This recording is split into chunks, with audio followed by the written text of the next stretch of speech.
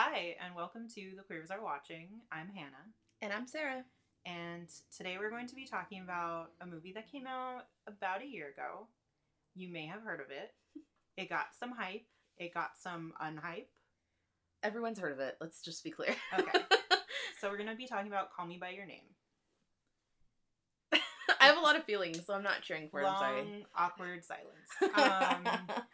You can leave that long, awkward silence in there. That's what it deserves. So I feel like a lot of our episodes are like relatively lighthearted, which is funny because we do watch a lot of sad movies, but I think this one might be a little less lighthearted.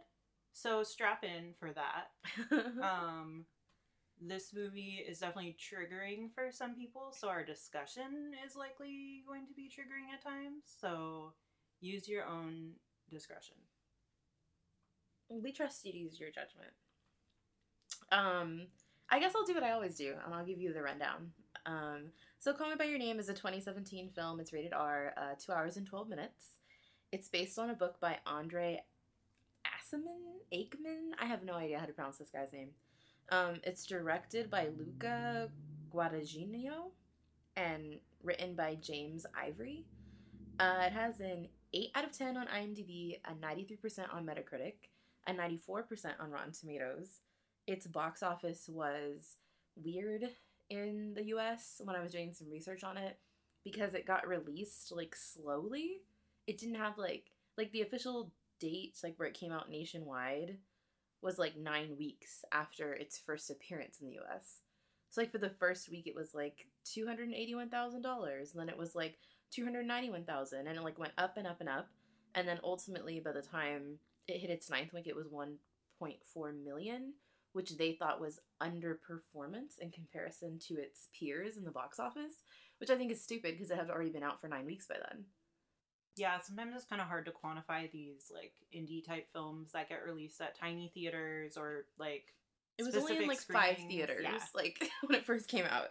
I don't know. I think $281,000 in its very first 5 theater week is pretty cool.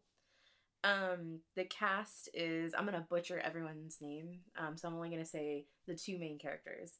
Timothy Chalamet, I think that's how you pronounce his name, as Elio Perlman, and Armie Hammer as Oliver.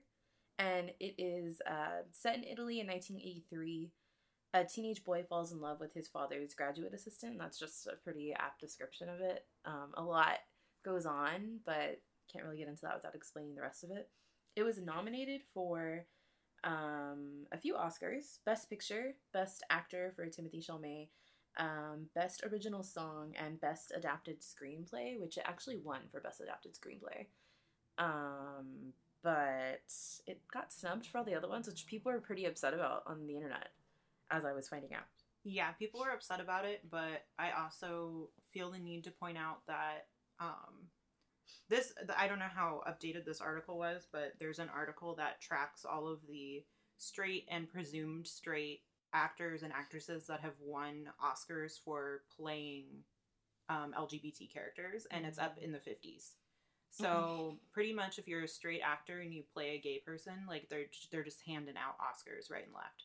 So I don't know that this was a terrible loss or anything. And I'm saying presumed straight because I actually couldn't find anything particular on the orientations of those actors.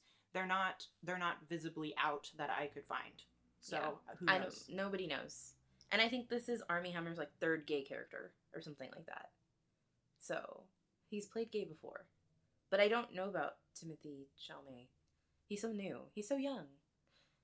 I forgot to look up that guy's name. He reminds me of the guy from Bates Motel. A little, yeah, but I think he's a lot more attractive.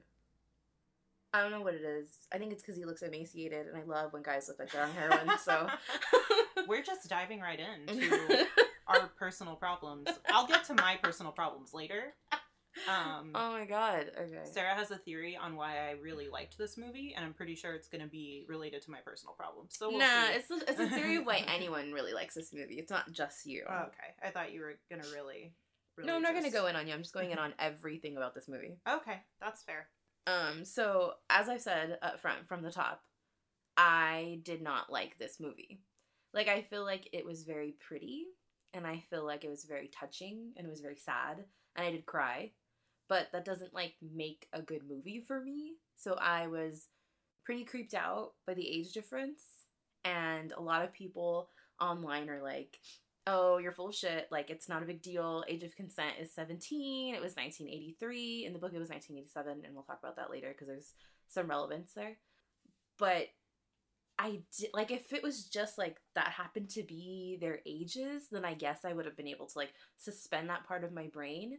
But the entire movie is built around playing up the age difference. Like, constantly. They show Elio, like, shaving his prepubescent mustache, and he carries this little kid, brightly colored backpack everywhere they go. Like, he looks like a tiny little 12-year-old dork. And this guy is, like, this big, hunking, masculine man. And they did that on purpose because... Yeah, they really played it up. Like, Armie Hammer is 31, and he's playing a 24-year-old. And Timothée Chalamet is 21, playing a 17-year-old. So there's literally a 10-year difference between the actors themselves. But it's super creepy. Like, I couldn't suspend it. Like, it was just too much for me. Yeah, I definitely, like, when I looked at the actors' ages, like, then you can tell that that was a conscious choice to really play up the age difference. Because I think part of the problem is Timothée Chalamet, is that what we're saying? That's what we're saying, I guess. Okay. Sorry, Timothy. He looks Or like Timothée, a little kid. He looks like a little kid. Let's just say it. He does not look like he's 22 at all in any way, shape, or form. No. And he's, like, so skinny. Like, he's skinny and sad looking and pathetic, and it just, like, yeah, it really adds to that. And they were definitely playing that up throughout the whole movie. That did make me uncomfortable.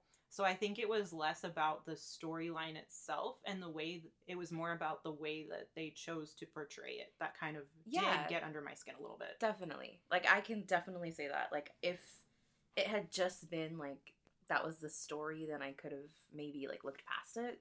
But no, it was really creepy. Something else that I wanted to mention just really quick. I don't know how this is going to play into our conversation at all, but I read a little bit about the novel, and apparently it takes place over a much longer period of time. What we see in the movie is only, like, the first, like, half of the book, and then the rest of the book is, like, when they meet up again a year later, when they meet up again 15 years later, and they meet up again, like, 20 years later, and it's just, like... They have talked about doing a sequel. Yeah, to the I movie. heard about that, yeah. I think that's really interesting. I've heard, the thing that I heard about the book is that it's really dark, and it's more about their obsession with each other, not so much as, like, it's not painted as a love story. I don't like anything that kind of portrays love for a teenager in an obsessive and compulsive way, and that's literally all this movie is about. Like, it's literally called Call Me By Your Name, and that's because they are so obsessed with each other, they, like, want to be each other. Like, that's the whole purpose of it. It's so creepy. They're just, like, feeding each other's egos, like, back and forth forever, and it just, for me, like, it gave me, like, secondhand embarrassment, because it wasn't like, oh, this is such an honest story. It was like, ew, that's so disgusting. That's something I would do when I was 15 and thought I was in love. But that makes it honest, though. Oh, it's gross. For me, like, it's disgusting. It's gross and honest, and I think, I don't know, like, that kind of... And that, to me, says a lot about someone's character when they're 24. Like, I would have never done that when I was 24. That's fucking weird. Like, something's wrong with that guy. Like, I mean, clearly there's quite a few things wrong with that guy. He has some issues. That we don't even find out about until the end of the movie, which I think is so shitty for characterization. Like, it's so bad. Yeah, we'll talk about that in a little bit. Because there's some background shit that I want to get into before we continue on with the plot stuff. Okay, go. Okay. So we did, you know, as we do before we started recording, we of course started talking because we can't stop ourselves from starting to talk. What? Before we recorded. Well, what are we supposed to do? Sit here in silence and not say anything to each other? I mean, maybe, or like talk about something else, but we can't do that. It's impossible. So, no, I had a lot to say. I had said something about how the author of the book said that he wouldn't have been able to conceive of this storyline or this book if he wasn't Jewish. So apparently Jewishness is like even more important to the author than it is in the movie. And in the movie, it's a pretty big thing. I thought in the movie it was like, it was weird because it was kind of like a, I don't know, like some sort of red herring. It was just like Jewishness is so important, but they never said why. It's because it's a metaphor for being closeted, which I think is an interesting choice. But the whole point is that Elio doesn't wear his Star of David necklace, and he sees Oliver wearing it, and he wants to be like Oliver. He wants to be carefree, and he wants to like be comfortable in his sexuality the way that Oliver is. And so he like tries to mimic him, so he ends up wearing his Star of David necklace too. And then also I was like looking into this because in the movie he says like, quote, "We're Jews of discretion," which I thought was really funny. But then I started thinking about like, gee, I don't really know that much about the climate in Italy for Jews in the 80s. That was my other question. Like, it's 1983. Like, what is the climate for Jewish people in Italy? And also, like, they're American. Like, right, yeah. So I did some research on this. I'm going to say up front, I am not a historian by any means, especially because, and I tell this to everyone that I meet, that's an exaggeration, but I tell this to a lot of people.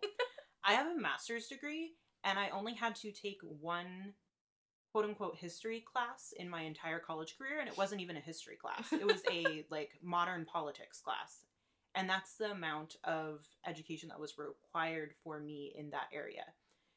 And yes, I wasn't going into anything that, like, theoretically would require a lot of history knowledge. But then again, as a writer, you would want to know things. And sometimes I end up doing research and I'm like, I cannot believe that I was never forced to learn this. And I have a master's degree. It's kind of horrifying. I'm not sure what the solution is because I don't want to be like, make everyone take more classes, because that's mean. But also, like, I can't believe that I don't know anything about history. My university has the best solution to that. They make you take a class that synthesizes what your major is with other things that you would never study. So, like, you get both credits. It's like double credits. That's cool. So you don't, like, add a class. You're just making one of your major classes relevant to something else. Makes you a more well-rounded student, supposedly. We definitely had to do that, but you didn't have to do one for history specifically. You could do anything. I think it's in humanities that, like, that would fall under. I don't remember what it's called, so. Yeah. But anyway, so I did some mild research, some light research. Research light. I am woefully uninformed about conflict in the Middle East. We know that there's been conflict in the Middle East for a long-ass time. I'm not for as long as there's been a Middle East. Yeah, I'm not sure what this particular conflict was. Italy was closely tied to a lot of this conflict in some way. Again, didn't get that far into the research. I went down like a very shallow rabbit hole. And there was a lot of political unrest in the 70s in Italy, and there was anti-Semitic propaganda going around about, you know, like how Jews are ruining Italy or whatever. And some of that was left over from like fascist Italy, like Mussolini times. They were like BFFs with Nazi Germany. It was a whole thing. Yikes. So there was some like leftover propaganda going on. Also in 1982, so the year before this movie takes place, in Rome, the Great Synagogue was attacked by Palestinian terrorists. They threw hand grenades and used machine guns and wounded 40 people that were in the synagogue and killed a 2-year-old. Yikes.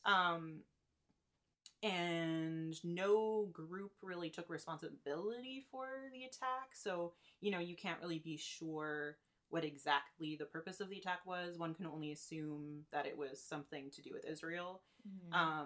Which, you know, this is not me endorsing Israel. This is me saying I don't think it would make me feel very safe as a Jewish person to know that people were going to synagogues and attacking them, which is very apropos right now, I suppose.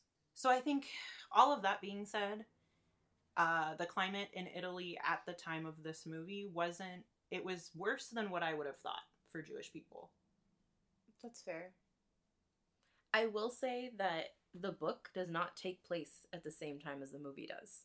The book takes place in 1987. Okay. So if he's just adapting it, he probably just took whatever it was and then just switched the year. And he said that he switched the year because it made him feel like that was a time where all the 70s was washed away from Italy. And it was like, no more 70s, only 80s. And like, that's what he wanted. He also like changed location. Like, the original location in the book, he said, was too remote, too deserted, too empty, and it was boring. And he just so happened to pick, like, where he lives. And then what really bothers me about that is that all of the shots that he did are, like, it's basically, like, the whole movie is just photography. Like, he made the movie with stills in mind. Everything looks like a postcard. And to me, that's not film. That's not a movie. You're just making pretty pictures. I liked it. I mean, it's very pretty, but that's not a movie.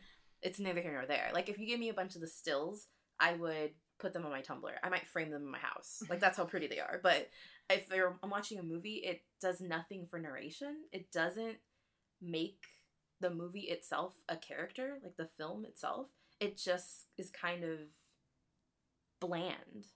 And that really bothered me. So I don't think it got snubbed. I'm going to disagree with you. Because I don't think... I'm that person that I don't think something needs to be one way or another to fit into, like, what that art form is. I'm all about, like, genre bending and shit. And that's not to say that you're saying you're anti-genre bending. But I think... I don't know. Watching it, I didn't have any issue with it being, like, photography. I actually liked it.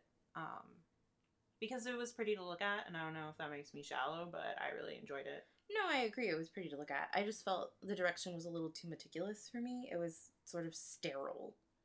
And it created a complete lack of intimacy.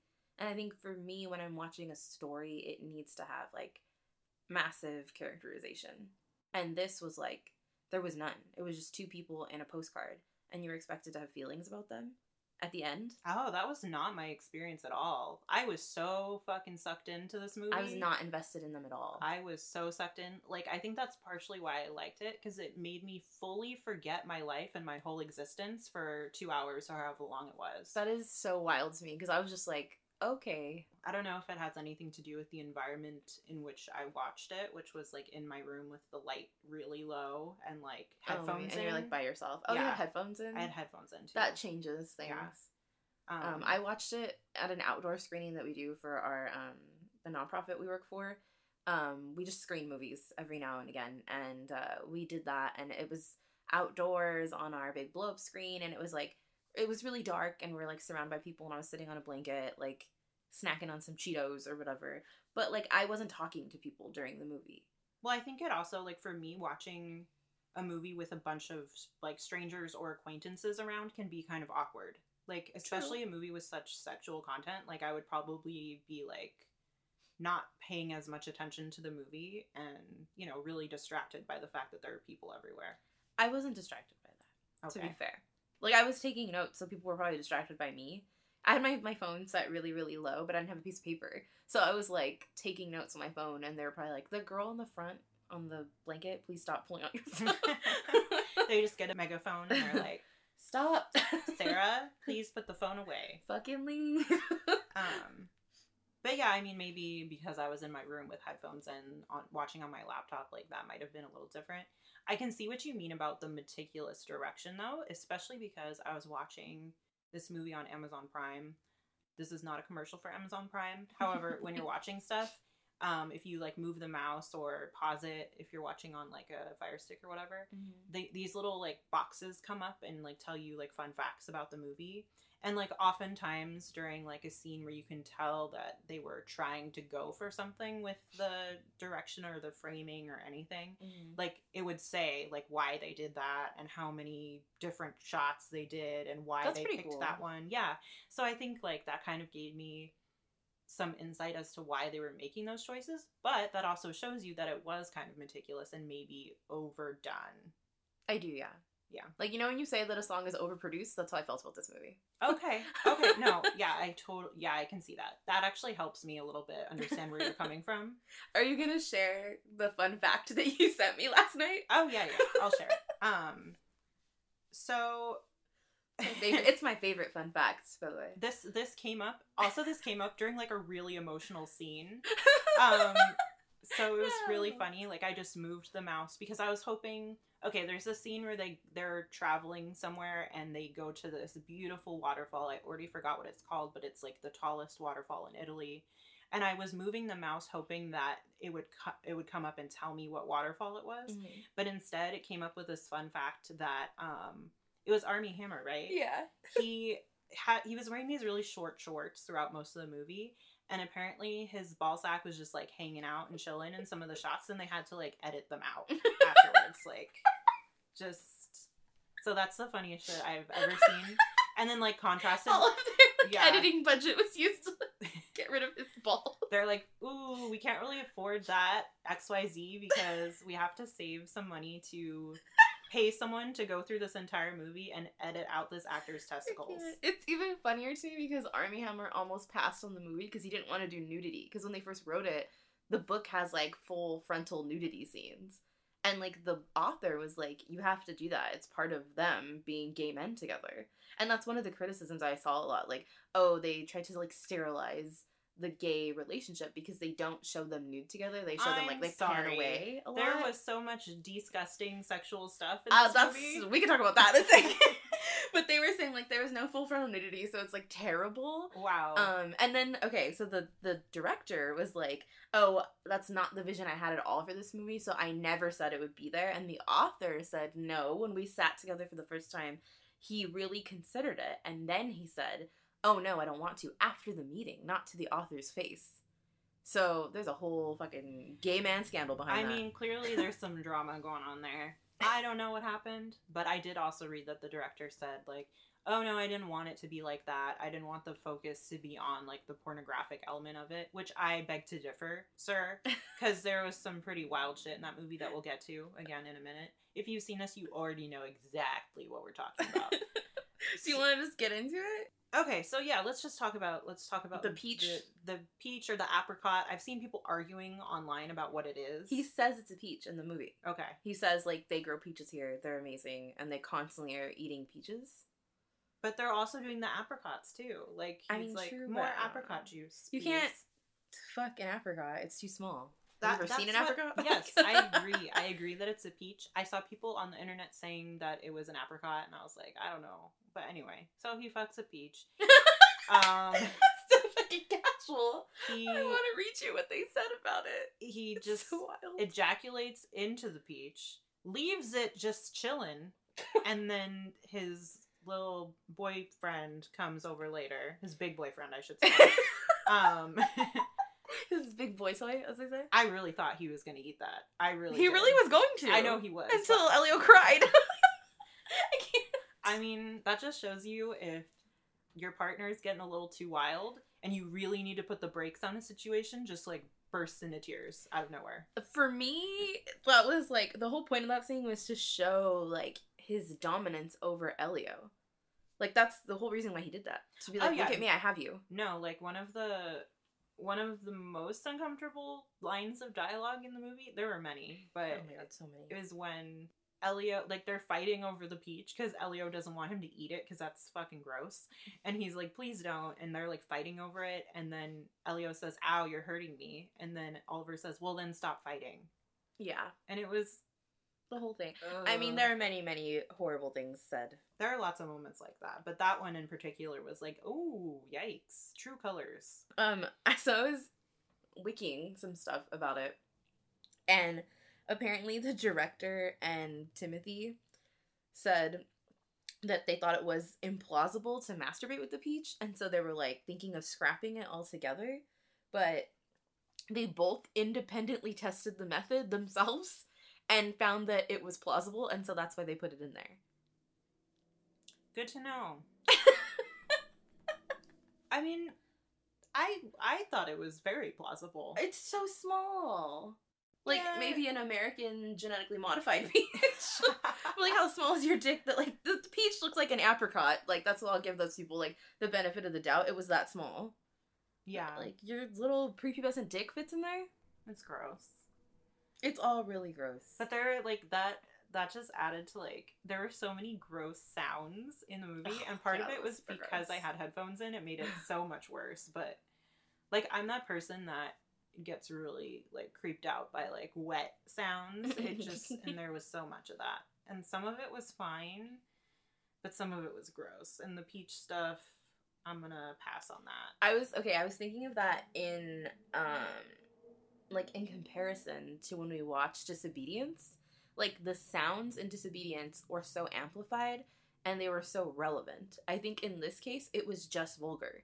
Yes, it seemed just vulgar to me. So for all those people that were like, it wasn't vulgar enough for me, like, you need to watch it with headphones on, maybe. Also, that tells you how, like, visually oriented all those people are, that they're just mad that there was no full frontal, but, like... Oh, they wanted to watch porn, is what it was. They were hoping they were gonna get their fix of, like, baby and daddy porn today, but they didn't, so... Ooh, Sarah has a hot take on why people like this movie. Let me find my little note on that.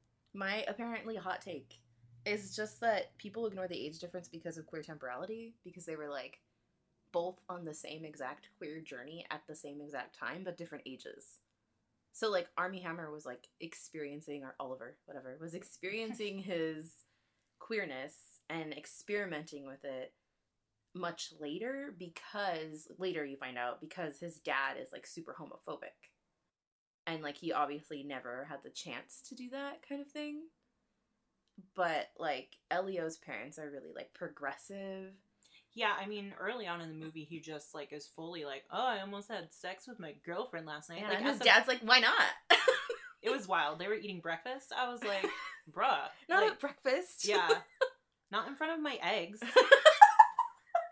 Right in front of my eggs? Yeah, So, like, I think that they were going through their queer journey. They were in the same area of their queer journey at different points in time in their lives.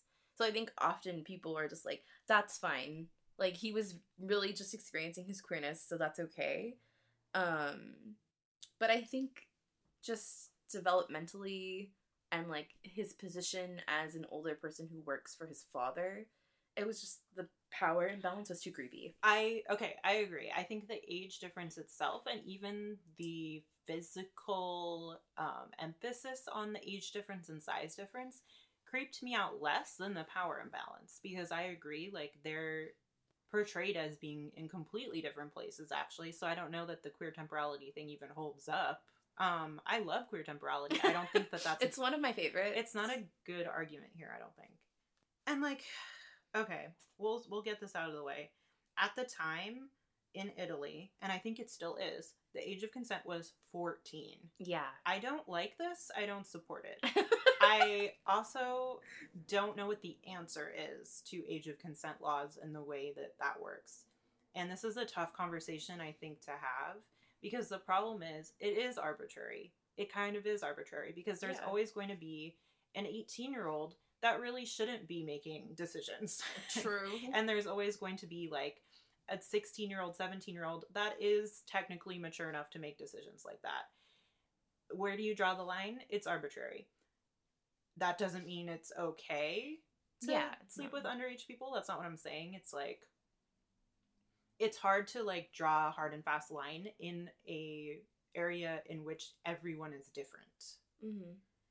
So I think that that's why the age difference itself did not bother me very much. But I do agree that the power imbalance was kind of wild, because Oliver is portrayed as, like, very secure in himself. Mm-hmm. He's very aggressive, very cocky. And Elio is, like, poor sweet baby angel. He was so insecure and, like, fragile and trying so hard to be like, I'm cool. He was not convincing at all. Oh, sweetie. Poor thing. And he was very awkward. He's teen awkward years. And I don't know what his girlfriend saw in him, like... Right? She was all obsessed with him. I was like, honey, he didn't even last. Like, girl. Yeah. I mean, I found parts of their relationship very sweet, I guess. Yeah. But I also hated her characterization. If there's one complaint I have about this movie, it's that they portrayed her as, like, this kind of dumb girl that's, like, really obsessed with him and doesn't know what's going on. And... I didn't like any of the portrayals of any of the women. Yeah. So, I thought it was pretty bad. Particularly because, like, as gay men, they should be aware of the way they treat women, like, as other minorities themselves. But often, like, women are kind of just, like... commodities. Yes, these background characters for these men to do with whatever they want to figure out their own journey. In the same way that, like, Elio was, you know, fucking his girlfriend and fucking his new boyfriend behind her back, basically. And then he was just gonna ghost her, like, not tell her. And Oliver was, like, hitting it off with some girl who thought she was really interested in him, but he wasn't interested in her at all. He was just playing her until he got to Elio. And then ultimately, like, he's marrying someone who's just a cover for his queerness. Yeah, and part of that is, like, I think because that was such a, like, throwaway line at the end of the movie, and I know that that's meant to be like, oh, you didn't know anything about his life, wow, like, it's supposed to be a punch in the gut, but it didn't really come through for me, because I wasn't sure what we're supposed to think about that. Are we supposed to think that he's a closeted homosexual man that is just getting with this girl to cover it up? Are we supposed to think that he was, because he said, like, oh, we've been on and off for a couple years about the girl. So are we supposed to think that he really does have genuine feelings for her and he's just kind of an asshole for not saying anything to Elio about it? There's no real answer to that. And the director has said that if he did a sequel, he thinks that Elio himself would not be a full gay man. Whatever the fuck that means. Which is, like, another thing, because he really did seem genuinely sexually interested in that other girl, Maritza, is that her name? Maritza? Yeah, Like I just call her Marcy because someone called her that, like, one time in the movie. Her name be Marcy. So I just, like, it's very clear that he is also attracted to women. I agree, which I've seen. Okay, we'll get into this conversation now. The age-old question: was the character actually bisexual? Was the character gay? What was the orientation? I think Elio is bisexual, but I think Oliver's gay. Okay, that's fair. I can see that. Because I saw a lot of people on the internet saying, like, oh, Elio was so clearly uncomfortable when he was with Marcy. And I was like, what? No, he was just awkward because it was his first time having sex, and he was an awkward kid. Like, he seemed pretty comfortable with her. I think when he took her up to the attic and threw down the gross, dirty old mattress to fuck her, he was totally comfortable with her. Yeah, and I think people were arguing, like, oh, he was just thinking about Oliver the whole time. I mean, maybe he was because he was obsessed with him, but that doesn't mean he wasn't attracted to her. Exactly. He might have been thinking about Oliver the whole time because he was infatuated. In love with him, yeah. So, yeah, I don't buy that he wasn't attracted to Marcy at all. I don't buy that at all. I also really hated the scene in the end where, like, they just kind of threw it in there that he sees her in town and is like, hey, are we still friends? Like, it's pretty chill. And he's, like, heartbroken and crying. And she's not like, oh, you're heartbroken and crying for your new boyfriend. No, she's just portrayed as really stupid, I think. Yeah, she's really daft, I think. And she's really, like, so flat. She's so flat that, like, he would ghost her like that and she would be rightfully upset. And then, like, she sees him, like, a couple weeks later and is just like, oh, it's okay. It's no biggie. Like... That's so, like, it's too convenient for, like, the resolution of the story. Like, that did not gel at all. I'm wondering if that's in the book at all. I don't know anything about that. We are going to have to read that and get back to y'all. Maybe in our next episode. We've established that we don't think that Marcy knew or picked up on anything, right? Yeah, I don't think she knew. Which is wild, because, like, clearly he's, like, in the car crying upset that his boyfriend just, like, left forever. But she's just like, oh, he's probably sad about me. Ew. He's probably sad because he broke up with me. I mean, she didn't do that. That's how I feel the betrayal was going. I don't know. So, that aside, I guess I really liked the movie, but that actually bothered me probably more than the age difference thing. TBH. Can we talk about Elio's dad coming out to him, though? That was fucking wild. Okay. During that whole scene, I was fully sobbing. Like, I was bawling my eyes out. I was really touched and I was really sad, but I didn't cry. And and it was before he even came out that I was fully bawling. Like, how? Okay. I'm gonna tell you a story. Story time. Okay. I don't know if I had mentioned this at all on, like, when we talked about Love, Simon. Because we were talking kind of at length about, like, parental relationships with their kids who come out or whatever. And I have a very clear memory of after my girlfriend and I had just broken up. I was 15. I was, like, as devastated, if not more devastated than Elio was. Like, he seemed pretty chill sitting by the fire there, honestly. I mean, he like, was really sad. If I was in front of the fire, I would have just fucking walked into it. So, like... Well, he didn't suffer from depression, so that might be... I forget that some people don't have that. How regular people... That's wild. Can you imagine not wanting to throw yourself into a fireplace? Just to be clear, I'm not some fucking asshole ableist. I also have depression. Like, how normative people handle breakups are not the way that, Hannah and I would probably handle a breakup. Mind blown. Anyway. I'm the kind of person that would be like, maybe I should just throw myself in front of a car then. I mean, whatever's most convenient. Whatever takes the least amount of energy. Am I right? Yeah. This shit got dark. Sorry, y'all. We warned you. So, I remember being, like, broken. Like, absolutely broken. And talking to my dad about it. Because he had just found out. Like, he was like, why is my daughter suddenly, like, a suicidal lunatic? Where's this coming from? Which part of that is, like, him not fully being in tune with his teenage daughter. Which I don't think a lot of dads are. But some of it did probably seem like it was out of nowhere. So then he had to learn that I had been with this girl for like a year. But I remember him just being... He was really good in that moment. He was really good. And he, tried to relate to me in that awkward dad way where like what they're saying really isn't the same. But, you're like, I appreciate the effort. He was like, yeah, one time I dated this girl and she broke up with me and it was really sad. So I appreciated the effort there. Not the same, but...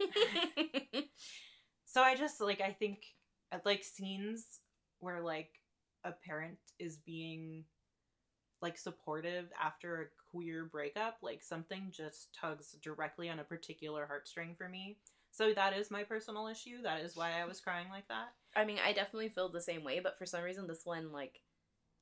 I really thought it was important to the film. And I thought it was very sad and very touching, but it wasn't enough to make me cry, and I think it's because I didn't care about any of the characters before this. Wow. Like, in Love, Simon, I was, like, full sobbing when his mom was like, I knew you were queer, and I didn't know what to say, and I just wanted you to have it on your own terms. I was like, she's the best mom ever! Like, sobbing. But, like, for this one, I was like, he's a good dad. Like, good for him, but I was like, I can't care about anyone but the dad right now. Like... That's it. Just the dad. I think I was also, like, fully sobbing because of, like, the dialogue. Like, because, like I said, I started crying before the dad even came out. Like, I think part of it is, like, FYI, I am hopefully what I think is coming out of a severe depressive episode right now. So, like, the dad was saying, like, this feels so terrible, but you can't turn it off and feel nothing, because then you won't have felt, like, the joy either. And something about, like, the way he was saying that, I was just like, he's right. So. You had a movie tell you that? I can't. Well, sometimes when you're really deep in there, you kind of forget that. You're like, no, this is the correct way to do things. I mean, that's always been my response to things. Yeah. Yeah. This bitch over here. Like, since I was 8 years old. Like, my grandfather died, and I was like, what if I just forget who he is, and then I won't be sad anymore? An 8-year-old thinking that? That's pretty wild. Mm-hmm. I don't know,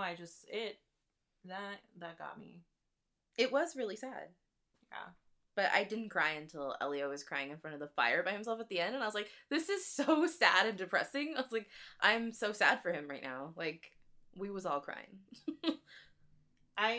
Nobody warned me. Some people had warned me that this was a really sad movie, but I was hoping that it was just, like, sad for, like, a stupid reason, and that at the end they would, like, magically get back together. Nobody told me it was this sad. Or, like, at least, like, someone would just, like, die or something, because that would be less sad. No, I'm so glad this is one of the only queer movies I've ever watched where neither of them die, but that does bring up another thing I wanted to talk about. It doesn't talk about AIDS at all. And I think the book might. Well, okay, from what I read about the possible sequel, the sequel is going to have something to do with AIDS. And, we all have a guess of who's going to get AIDS. It's not going to be the shy, quiet, reserved one. No, it's going to be Secret Oliver. Yeah, I don't know. Ugh. I don't even want to think about that because that's just speculative. Like, my problem is, like, that they don't talk about it at all, and that would be something they would be very aware of. They would be aware of GRID. They would be aware of AIDS. And, like, I think as parents, they would know, particularly as educated parents, and they would be like, have you heard about gay cancer? You can't just go around fucking random gay guys. Like, part of, see, this is again where my limited knowledge of history is unfortunate, because I'm wondering how much that was on people's radar in Europe versus in the United States. well, they're from America. Yes. And they're, like, from America. Yeah. Like, they work there and stuff. So, like, it's not like they're from Italy and they're casual visitors or something. Yeah, I guess that's true. So, and the director himself said he picked the year 1983 because he wanted them to be touched by things like the Reagan era. Mm-hmm.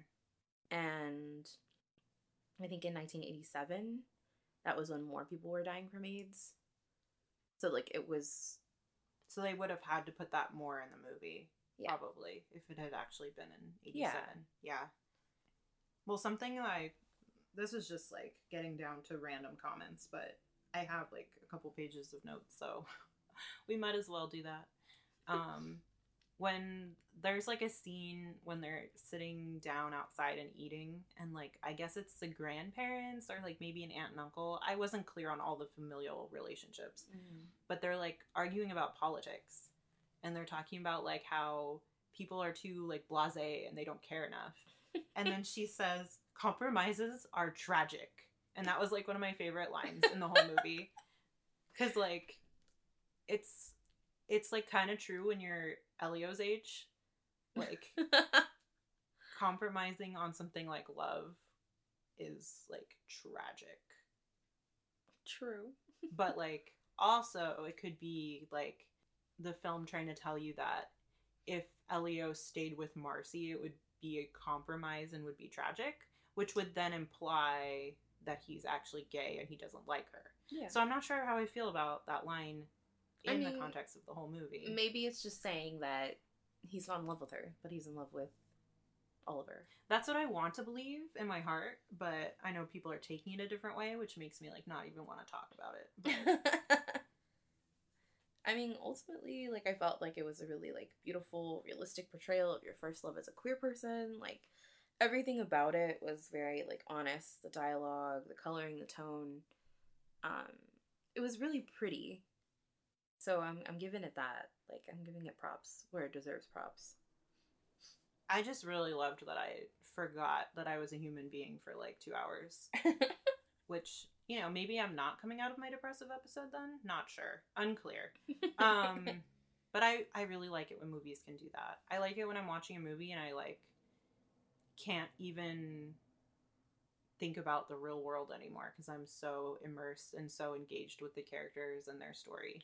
And I'm sad for you. Not in, like, a condescending way, but I'm sad that that didn't happen for this movie. But it'll probably happen for other movies. I mean, it happens to me in a lot of other movies, so I'm not too sad about it. Okay. How did you feel about... I don't know how to say this without sounding like an asshole. How did you feel about the portrayal of, like, intellectualism and classism? It was wild because, like, Elio's portrayed as very smart and precocious, and even, like, a little bit of, like, a musical savant, like, kind of, which I thought was, like, an interesting, like, place where the movie didn't fully go. Like, I kind of was, like, wondering how that was gonna tie in somewhere, but maybe it was more just, like, an aspect of his character that they wanted to include, not necessarily, like, something that would come back around at the end. I don't know. I think they included it because they wanted you to see why Oliver would find him attractive. Okay. Like, because otherwise he's just a child. But, like, because he is somewhat of a musical genius, because he speaks 3 languages, because he's just as educated as Oliver is without having that education, that makes him this, like, mature, like... Mature, knowledgeable person. Yeah, but I think it was funny because, like, Elio, the feeling that I got from Elio was that he thought that Oliver was so much smarter than him and that he would never ever be that smart, which I think contributed to me feeling uncomfortable with their relationship because Oh, definitely. And I think that's the point of their obsessive relationship. That the other thinks the other one is so much better. oh, I hate it. Thanks, I hate it. You're welcome. I mean, that's the whole point Yeah. of the call me by your name thing. Yeah, no, I know. They're wild. They're very creepy. They're getting wild, but also, like, that's such an honest, realistic portrayal of, like, when you first have a queer love, because you're just like, oh, yeah, definitely. no, I'm completed by this other person. Yeah, I've definitely been there. And, like, your identity gets all wrapped up with it, so it's, like, even worse than, yeah. So, I thought that they were all snobby. So, like, they started talking about, like, I don't even know what they were talking about. Like, I don't even know what was his book about. I don't even know. Whose book? Oliver's book that he was working on. I don't know. Yeah, see? Nobody knows what I thought he was working on, like, a project, not a book. But it could have been a book that was a project. They said manuscript a lot, so I assumed okay. it was a book or, like, a dissertation or something. I think I was just assuming that it was a dissertation. But... Okay. Either way, his project... I don't even know what it was about. Was it about mythology? They talked about mythology for a hot minute. Something in the classics. Yeah. Which, like, the classics is, like, another area where, like, my knowledge is just not there at all. So, because I don't really care. Same. Like, I don't have too much knowledge on that kind of thing. So, yikes. Sorry. Okay, what about... I wrote this down, and I need you... Like, I want to say it so that you know who said it, because I don't know who said it, but I'm pretty sure it was Oliver. He said, I wish everyone was as sick as you. Do you remember that line? Oh, yeah. That is the line that I hated the most, and it was so gross to me. I wrote that down. Who said it? It was Oliver. Okay, and when did he say it? He said it after he found out that Elio had come in a peach. Oh, okay, yeah. Like, he was so into it. He was like, oh, fuck yeah. Like, I want... No! I want a guy that looks like a kid. To fuck a peach. Yeah, that's exactly what he wants. I can't. Like, I think the peach thing bothered me even more because the mark of teenage sexuality in America is defined by the movie American Pie, where he fucks a pie. And, like, the whole point of that scene in the movie is that he's so, like, hard up that he would fuck anything. And he's, like, a 17-year-old. Like, that is the point of that. Like, to be like, you're a child, and everything you do is about sex. So, like, to use that to be like, oh, I'm so into that as a grown man is so creepy. Like, I guess I didn't think of it that way. That's because you're younger than me. That movie was too old for me to see when I was young. It, like, came out when I was, like, 12 years old or something like that. Yeah, but even, like, I was totally on the same track as you with, like, that was supposed to be, like, oh, he's, like, such a horny teenager. Like, he has to fuck a peach just because it's there. Like, he has to fuck a peach is the weirdest phrase. You know what? I'm gonna say it's better than, like, sticking your dick in, like, something that's, like, electrical, because, like, a lot of guys do that. That's so they creepy. go to the hospital. Why would they do They're that? like, hi, I'm 15. I stuck my dick in an amp. Like, why would you do that?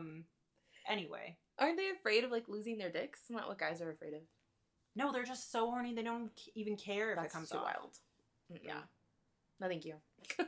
Yeah, like on one of those emergency room shows, there was definitely a guy that, like, tried to fuck a camp barbecue or something. Oh, yeah. Yeah. But his, like, okay, he was, like, on drugs, and his girlfriend told him to do it. She thought it would be funny.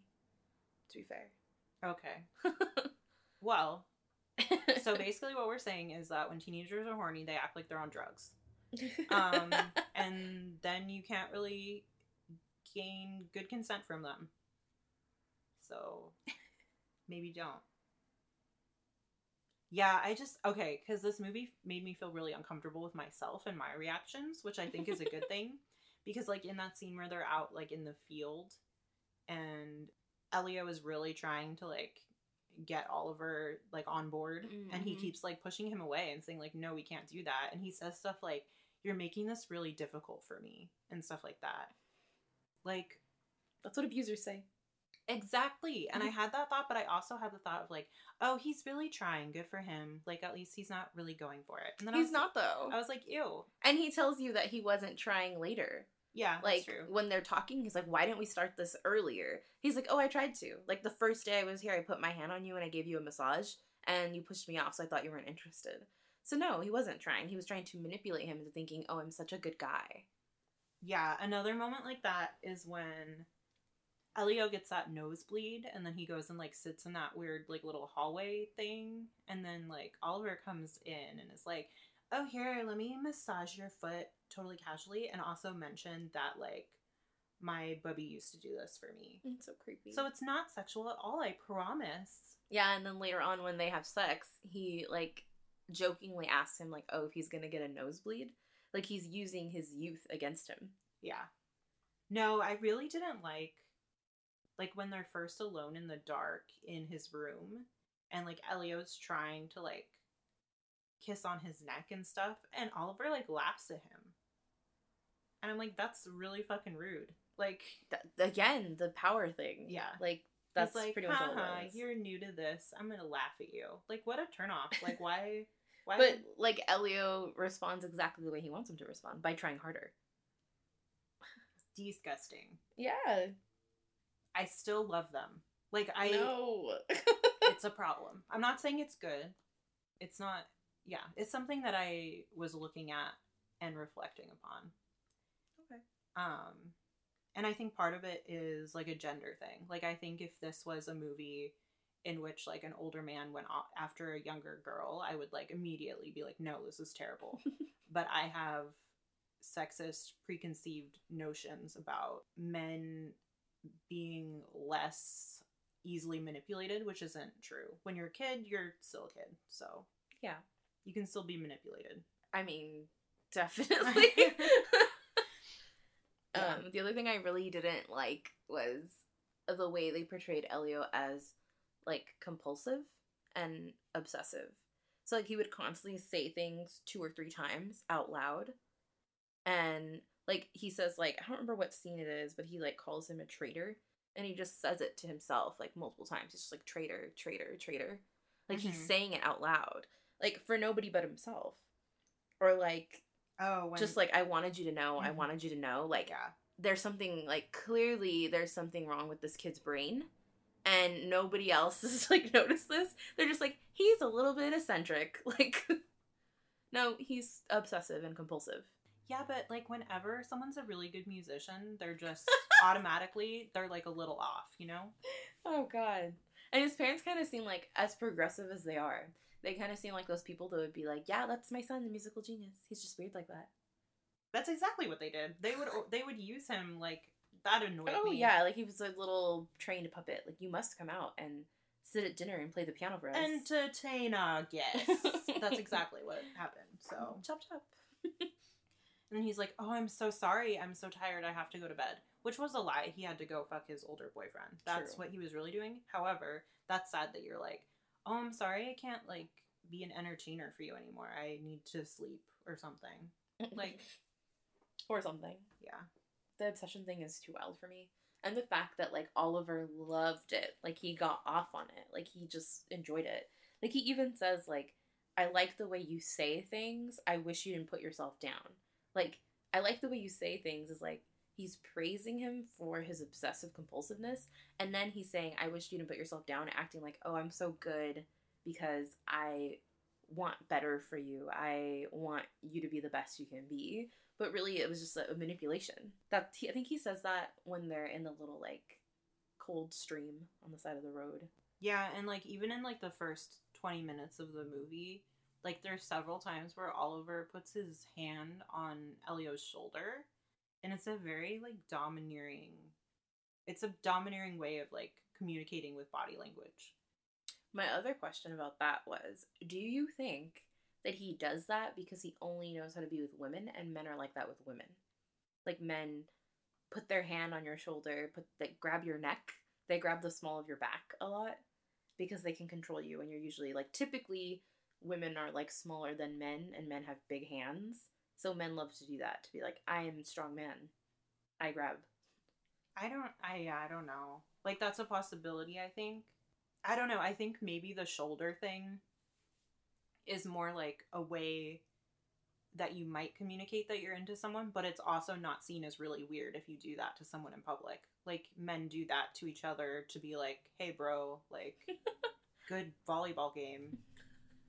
You know, like... Yeah. So I think he did that because it was a way that he could, like, touch him, basically, without anyone thinking it was really weird. I mean, I would have thought it was weird if a straight man came over and just massaged another straight man's shoulders.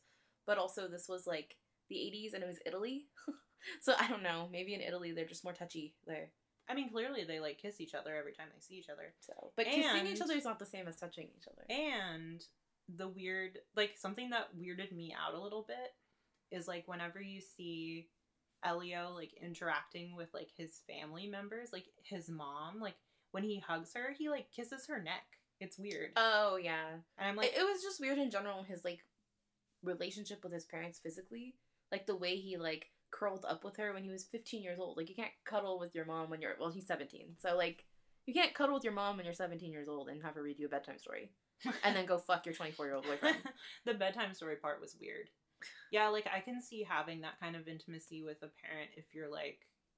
I don't know, crying over a breakup or something. Like, yeah. when he put his head in his dad's lap at the end. That made sense. That made sense. But yeah, just to be like, okay, mommy, tell me a bedtime story. Yeah, like, super weird. No wonder you're fucking weird. And I think that was meant to be like, his parents love him so much. But, like, for me, it was, like, uncomfortable. And I don't know if that's because, like, I'm American. Or, yeah. like, I don't know. I guess they're totally different. Which I knew that, like, Americans are seen as prudes. Like, I knew that. Because, like, we don't talk about sex with our families, and we don't talk about it, like, some people don't talk about it with their friends, because they're just like, oh, no, that's private. And in Europe, they're just like, everybody, I almost fucked my girlfriend last night. Have a nice day. Like, and the maid's like, have a nice day, Elio. Yeah. Fuck her next time. Yeah. Maybe try harder next time. So I don't know. Yeah, I was constantly reminded that they're like, oh, we're in Europe, where... everyone talks about sex. But is that true, though? I don't know. It was hard for me to decipher whether or not his parents were supposed to be remarkable in that way. Yeah. Like, was it supposed to be like, wow, his parents are so remarkably supportive and understanding? Or it was like, no, that's just like...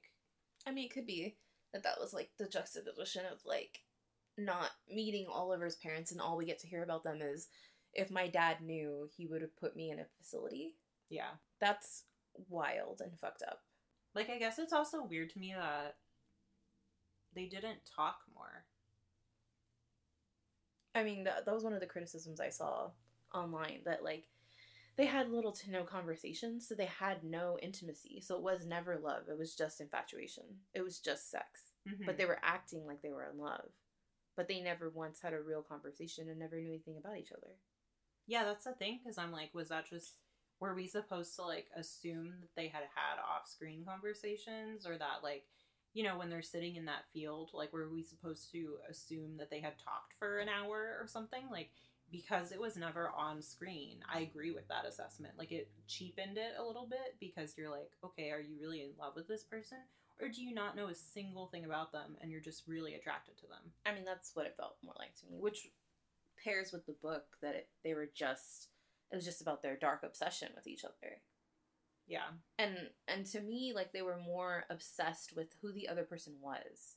Like, Elio was like, I'm gonna be that really, like, big, hunky, athletic-looking, smart guy who travels the world and is carefree and cocky and arrogant. And because he was not. And vice versa, like, Oliver was like, I would love to be this, like, coddled child whose parents just love him and dote on him, and he's also just naturally a musical genius, and he's gifted and he's talented and he's intelligent, and his parents have this, like, little art bubble for him. Like, he wanted that so bad, which is why they were obsessed with each other. I don't really think it was ever a love story, which people are like, it's a love story. Like, no, it's not. Like, yeah, I agree. I think the more I think about it, the more, like, it was really portrayed as infatuation. But I'd be interested to know if that was the intent. Like, I want to know if this director was really like, no, this is a fucking love story. Like, I don't know. I didn't find anything specific Yeah. about that. So, but I don't think that makes it any less interesting as a story. I think that's interesting to follow something like that. I do, however, think it paints this disgusting picture for teenagers, which I know for sure have watched it. Like, they might be like, this is love, true love. Especially, we have to talk about this, it's unavoidable. Young gay men have this thing where they're really into older men. I mean, daddy issues. I know, but it's like, and yes, of course, girls have this too. I'm just saying that it seems more prevalent in, like, teenage gay boys. It is more prevalent because of patriarchy. Yeah. So that's, like, if you make all these men live up to these, like, ridiculous expectations of what it's like to be a man, and then it turns out you're gay, and then men see that as emasculation, and they're just like, oh, that means you're not a man anymore. And so they're trying to live up to this expectation of being a man and being enough for their father.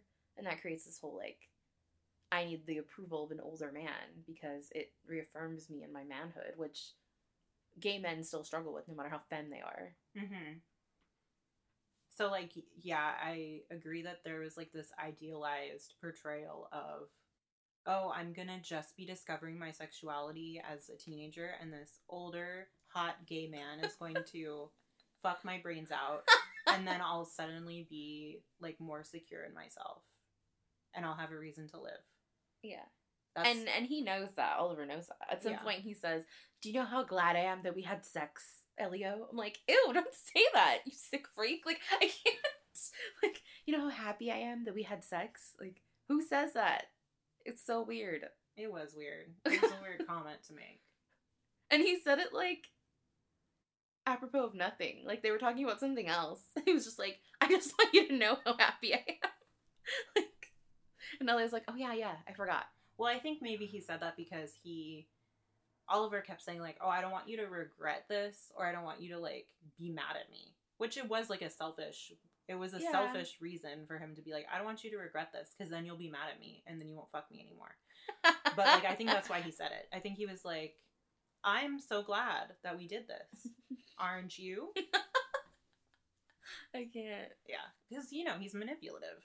Definitely. Oh, 100%. And I don't know that he's, like, malicious. Like, I don't think he's, like, this scary behind the bushes rapist. Yeah, I don't think he was, like, grooming him in the typical way that we think of grooming. Yeah. And I don't think he even, I think it was subconscious. Yeah, that's what I'm trying to say, yeah. I have to keep that all around me, so therefore whatever comes out of my mouth comes out of my mouth. Like, he just never stopped himself. And I mean, he is, like, a hot white guy in academia, so of course he's gonna say whatever the fuck pops into his head. Yeah, he's gonna do whatever he wants. He's been rewarded for that for many years.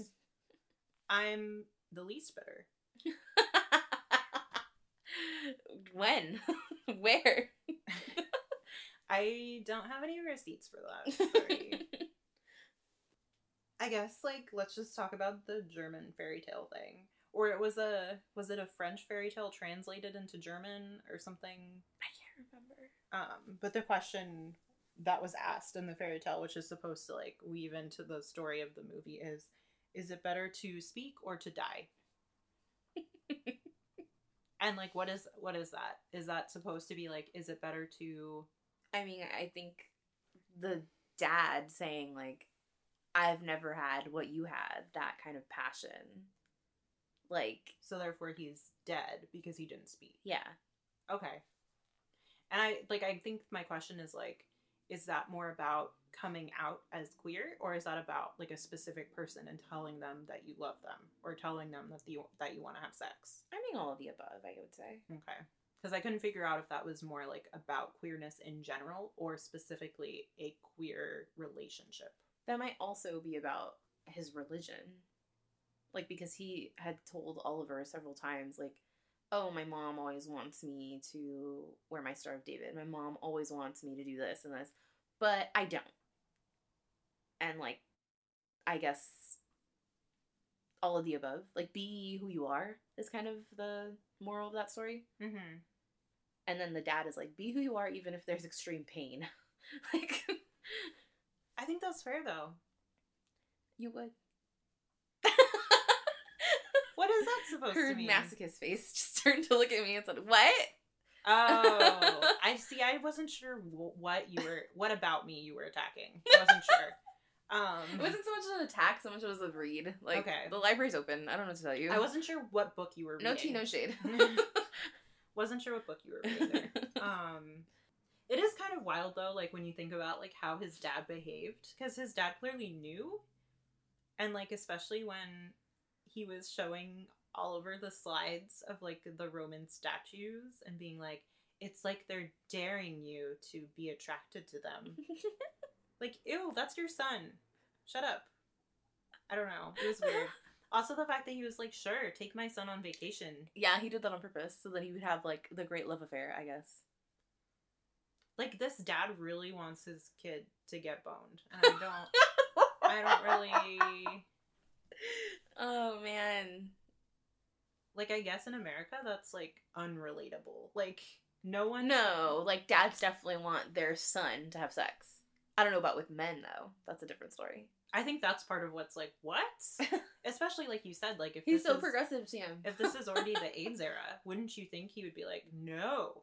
Supposedly, I read something on Wiki, I don't know how true that is, I didn't look at the source, but it said that there was a scene that they had created where the mother and the father were talking to Elio about AIDS, HIV, and they cut it. Okay. So, I don't know how in-depth it was. I don't know if it was like a cautionary tale. I don't know if he was like, this boring, really sad AIDS stuff is really gonna fuck up my romance. Like, I was like, we can't put that in my movie. It's not my vision. Like, I don't know what happened. Kind of sounds like that's what happened, though. I have to say, I don't know this director, but I did get the feeling from the movie that he was a douchebag. Like, I don't know what gave me that impression. I think it might have been the little Amazon blurbs that were coming up about, like, why they did a scene a certain way. I also feel like he was a douchebag because he moved the location of the film to his own hometown. Like, okay, somebody is just making a movie about their own daddy fantasy. Oh, he's a Leo. Oh. That should tell you enough. He did the protagonist, I Am Love, A Bigger Splash, and Suspiria, which everyone is watching right now and loving, and I don't know anything about it, TBH, so... Me neither. I just know that, like, it's a horror film that is, like, supernatural, and, like, Dakota Johnson is in it. Okay, so, what do you rate Call Me By Your Name? Like, on a scale of, what did we do, 1 to 10 last time? Or 1 to 5? Yeah, no, we've been doing 1 to 10. Okay, 1 to 10. Every time you ask me what the scale is, I'm like, we've been doing 1 to 10 this I don't entire remember. time. Okay. So, you're gonna hate me so much. Are you gonna give it, like, a 10? No, I give it a 9. That's wild. I know.